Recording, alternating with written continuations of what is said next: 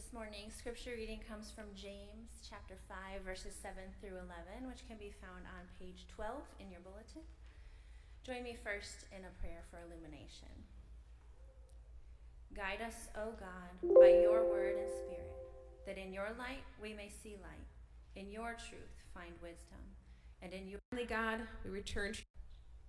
Indeed, take the prophet. James chapter 5, verse. Amen.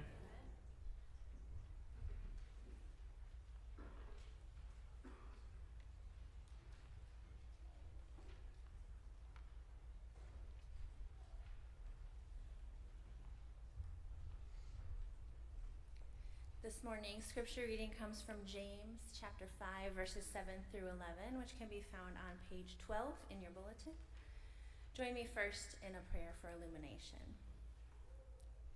Guide us, O God, by your word and spirit, that in your light we may see light, in your truth find wisdom, and in your will discover your peace, through Jesus Christ our Lord. Amen. Be patient, therefore, beloved, until the coming of the Lord. The farmer waits for the precious crop from the earth, being patient with it, until it receives the early and the late rains. You also must be patient. Strengthen your hearts, for the coming of the Lord is near. Beloved, do not grumble against one another, so that you may not be judged. See, the judge is standing at the doors.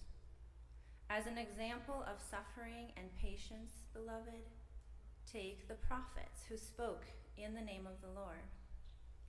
Indeed, we call blessed those who showed endurance. You have heard of the endurance of Job, and you have seen the purpose of the Lord, how the Lord is compassionate and merciful. This is the word of the Lord.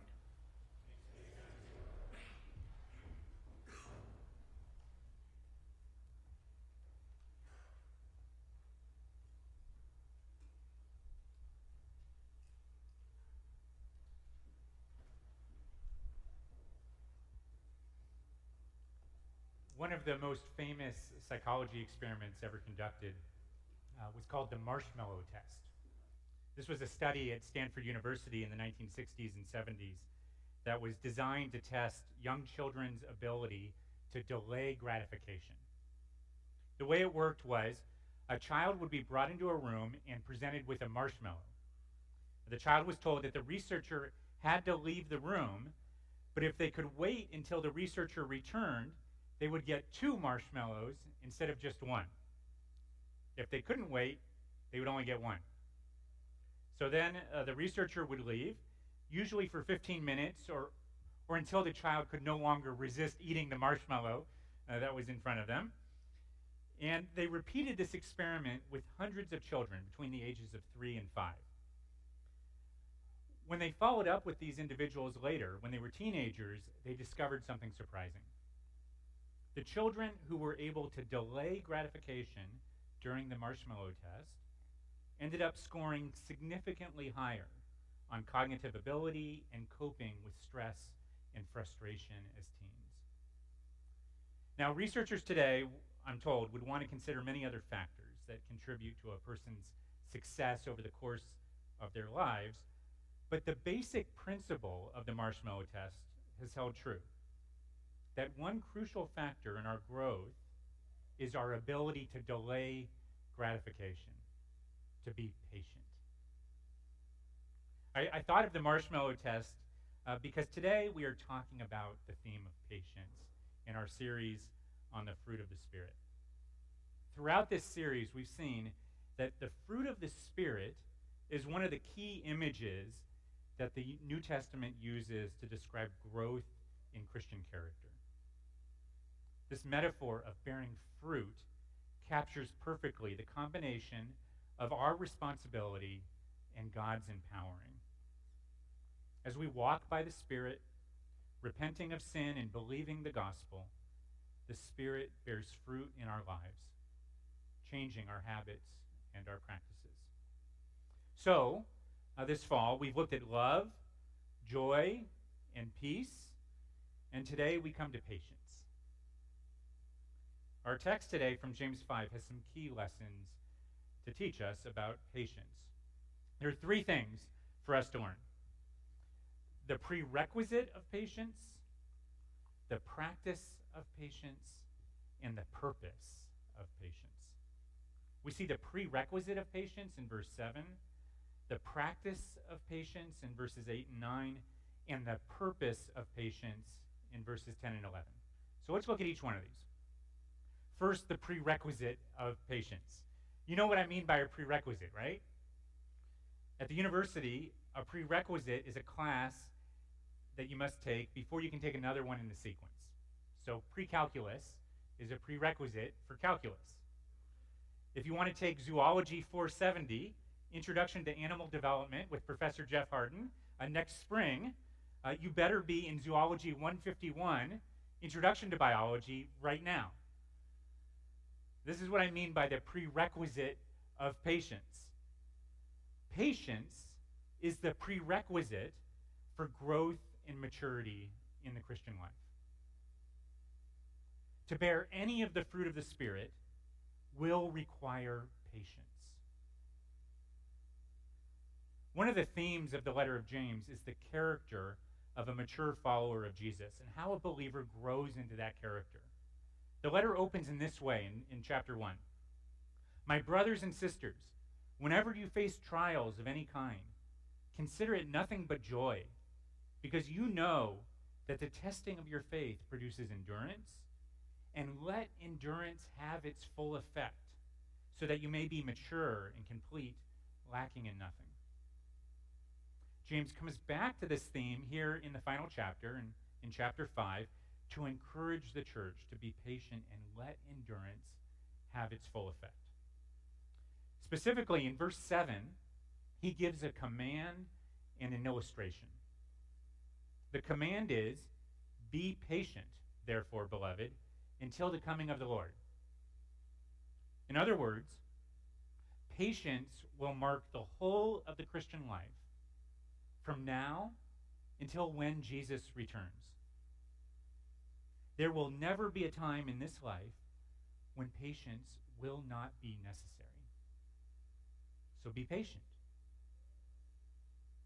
And the illustration is of the farmer who knows how to wait for the precious crop from the earth. He knows that he must be patient until the rains come and the seeds sprout and grow. Most of us today are not so familiar with farming or even with having to wait for very long for anything. In his recent book, The Life We're Looking For, Andy Crouch gets at something of why this is the case in a chapter that he called The Superpower Zone. He begins with a very simple illustration of what he means by a superpower. He says he lives on a standard suburban street with a posted speed limit of 25 miles per hour, but he regularly sees cars that reach 35 or 40 miles per hour as they pass his home. And sometimes he finds himself going that fast, one block to the stop sign. He says this about it. There's something about the accelerator pedal of a car, that gives us a sense of control and exhilaration, autonomy and liberation. On the right kind of day, it is a compensation for the frustrations of being human. With just a slight inflection of our foot, we exercise heedless power. It costs us nothing physically, but it rewards us with a jolt of energy that feels almost spiritual. This is what he calls a superpower. A superpower is power without effort. And our lives today are filled with superpowers thanks to the Industrial Revolution and modern technology.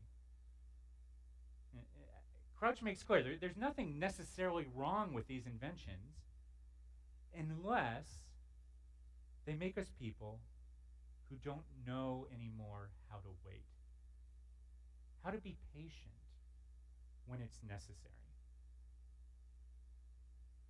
In contrast with these modern superpowers, Crouch compares how differently most humans have experienced life throughout history. He says, almost all of human history was carried on at the speed of roughly 3 miles per hour, the speed of walking. The Japanese theologian Kosuke Koyama provocatively called 3 miles an hour the speed of God, since it was the speed at which Jesus of Nazareth moved for almost his entire life. Before the invention of modern engines, any increase in speed above this natural threshold would have taken notable physical effort. The exertion of the sprinter, or the endurance of the marathon runner, the counterpoised strength and balance of horse and rider, the sailor harnessing the wildness of the wind on the ocean. So the point here is this. If we're going to discover what it means to be fully human, bearing the fruit of the Spirit, we need a new perspective on patience. There is no accelerator pedal for bearing the fruit of the Spirit. We have to learn to walk at the speed of God, practicing patience daily. So how do we do it? How do we practice patience? In verses 8 and 9, James shows that our practice of patience has to do with our response to circumstances and to people. First, in verse 8, he says, "You also must be patient. Strengthen your hearts, for the coming of the Lord is near." To strengthen one's heart means to fix it firmly in place. The English Standard Version translates the sentence, "Establish your hearts." This is closer to the core meaning. In Greek, the word translated strengthen or establish is used elsewhere to refer to God's creation of the world, when he established the world. It's also used of the founding of a city. These are things that are fixed and immovable. James is saying that Christians, in the face of life's challenges and difficulties, are to strengthen their hearts or establish their hearts on God's promises. Specifically, he says, in Christ's promise to come again to make all things right. Strengthen your hearts, for the coming of the Lord is near. To strengthen your heart in the face of opposition or provocation or mistreatment or adversity means to exercise patience, even when it would be easier not to. In these moments of testing that we face every day, all of us, it means making the deliberate choice to turn towards Christ and focus on God's faithfulness. In verse 9, James shows us the alternative, which is to become bitter and resentful, grumbling against one another. The language of grumbling or complaining evokes many other stories in the Bible when the people of God, in the face of difficult circumstances, choose to turn on one another and on God rather than to be patient and trusting.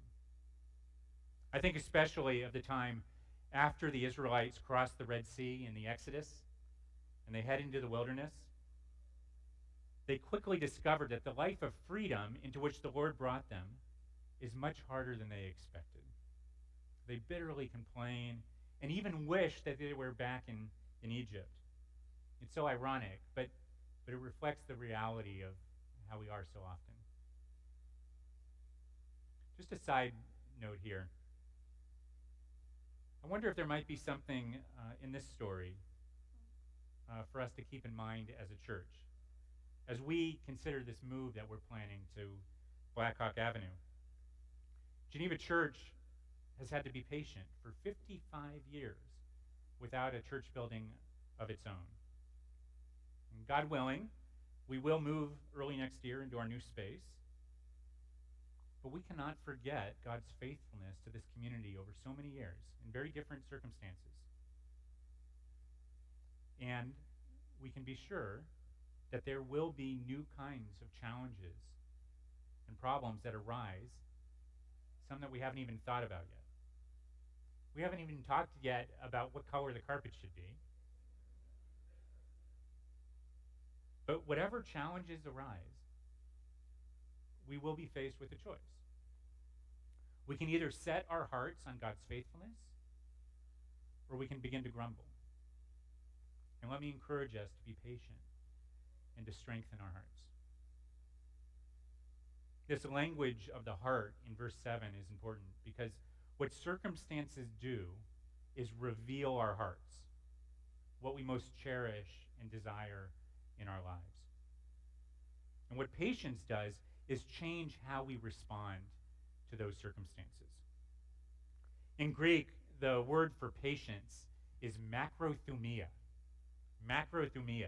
We saw a related word a few weeks ago in Galatians 5, epithumia, which we saw there means over-desire, desiring something too much. Well, macrothumia, patience, literally means long desire, macro desire. And when we're patient, we're learning how to lengthen our desires, how to wait. It's the opposite of being short-tempered. To be patient is to be long-tempered. This is why macrothumia is sometimes translated into English as forbearance. Forbearance captures more of the active character of patience. To offer forbearance means to give a debtor more time to pay. So in this sense, patience is not passive, just sitting around and waiting. It's active and close to death. Newton told the woman that her sister was very much on his mind and that he was praying for her, and he hoped that the Lord would heal her sister. But whatever happened, he encouraged her to keep trusting in God's goodness. And then he wrote this: "You have need of patience, and if you ask, the Lord will give it. But there can be no settled peace till our will is in a measure subdued. Hide yourself under the shadow of his wings. Rely on his care and power. Look upon him as a physician who has graciously undertaken to heal your soul of the worst of sicknesses, sin. Yield to his prescriptions. When you cannot see your way, be satisfied that he is your leader. When your spirit is overwhelmed within you, he knows your path. He will not leave you to sink. He has appointed seasons of refreshment, and you shall find that he does not forget you. Above all, keep close to the throne of grace. If we seem to get no good by attempting to draw near him, we may be sure we shall get none by keeping away from him." If we seem to get no good by attempting to draw near him, we may be sure we shall get none by keeping away. Above all, the practice of patience means drawing near to Christ. This brings us to our last point today, the purpose of patience. In verses 10 and 11, James tells us that suffering and patience go together. But he also tells us that God's greatest purposes for us are found in this intersection. Let me explain. He gives two examples, and they each teach us something slightly different. First, he points to the prophets who spoke in the name of the Lord. The prophets are those who died without seeing the fulfillment of their hopes. Most of the Old Testament prophets were not accepted in their own time. They were persecuted. In this season, I received a letter from a dear Christian sister. She said some encouraging words that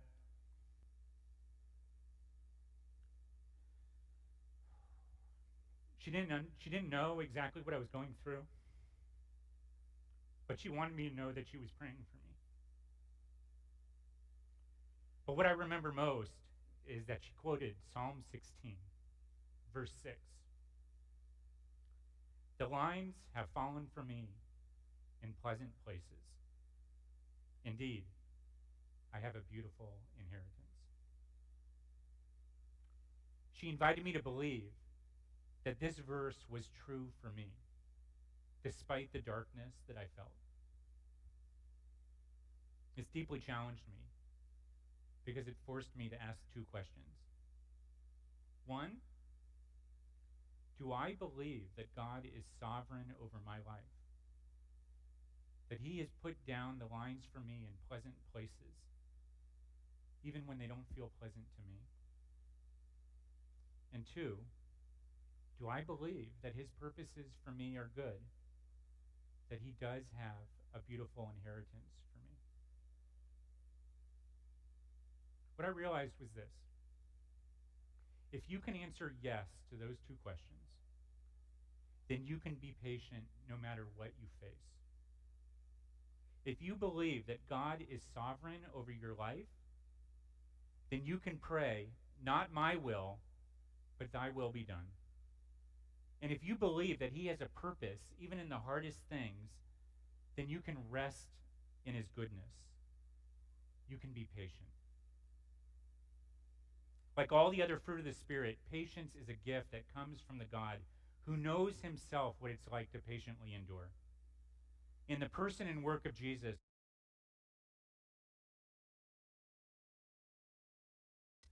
so that we might patiently endure for others. I'll end with this. The prophet Isaiah wrote about the patient, long-suffering Christ in these words. He was despised and rejected by men, a man of sorrows and acquainted with grief. And as one from whom men hide their faces, he was despised, and we esteemed him not. But surely he has borne our griefs and carried our sorrows. Yet we esteemed him stricken, smitten by God, and afflicted. But he was pierced for our transgressions. He was crushed for our iniquities. Upon him was the chastisement that brought us peace. And with his wounds we are healed. Friends, his wounding brings you healing, so that you may bring to the world the same suffering, self-sacrificial, patient love. Do you believe this? Let's believe it together. Let's pray. Father God, we do thank you that you're so patient with us. Help us to live this day and every day in your presence. Fill us with your Spirit. Empower us to take up the cross and to follow Jesus, becoming more like him in our words and in our actions, in all our relationships. It's in Christ's name that we pray. Amen.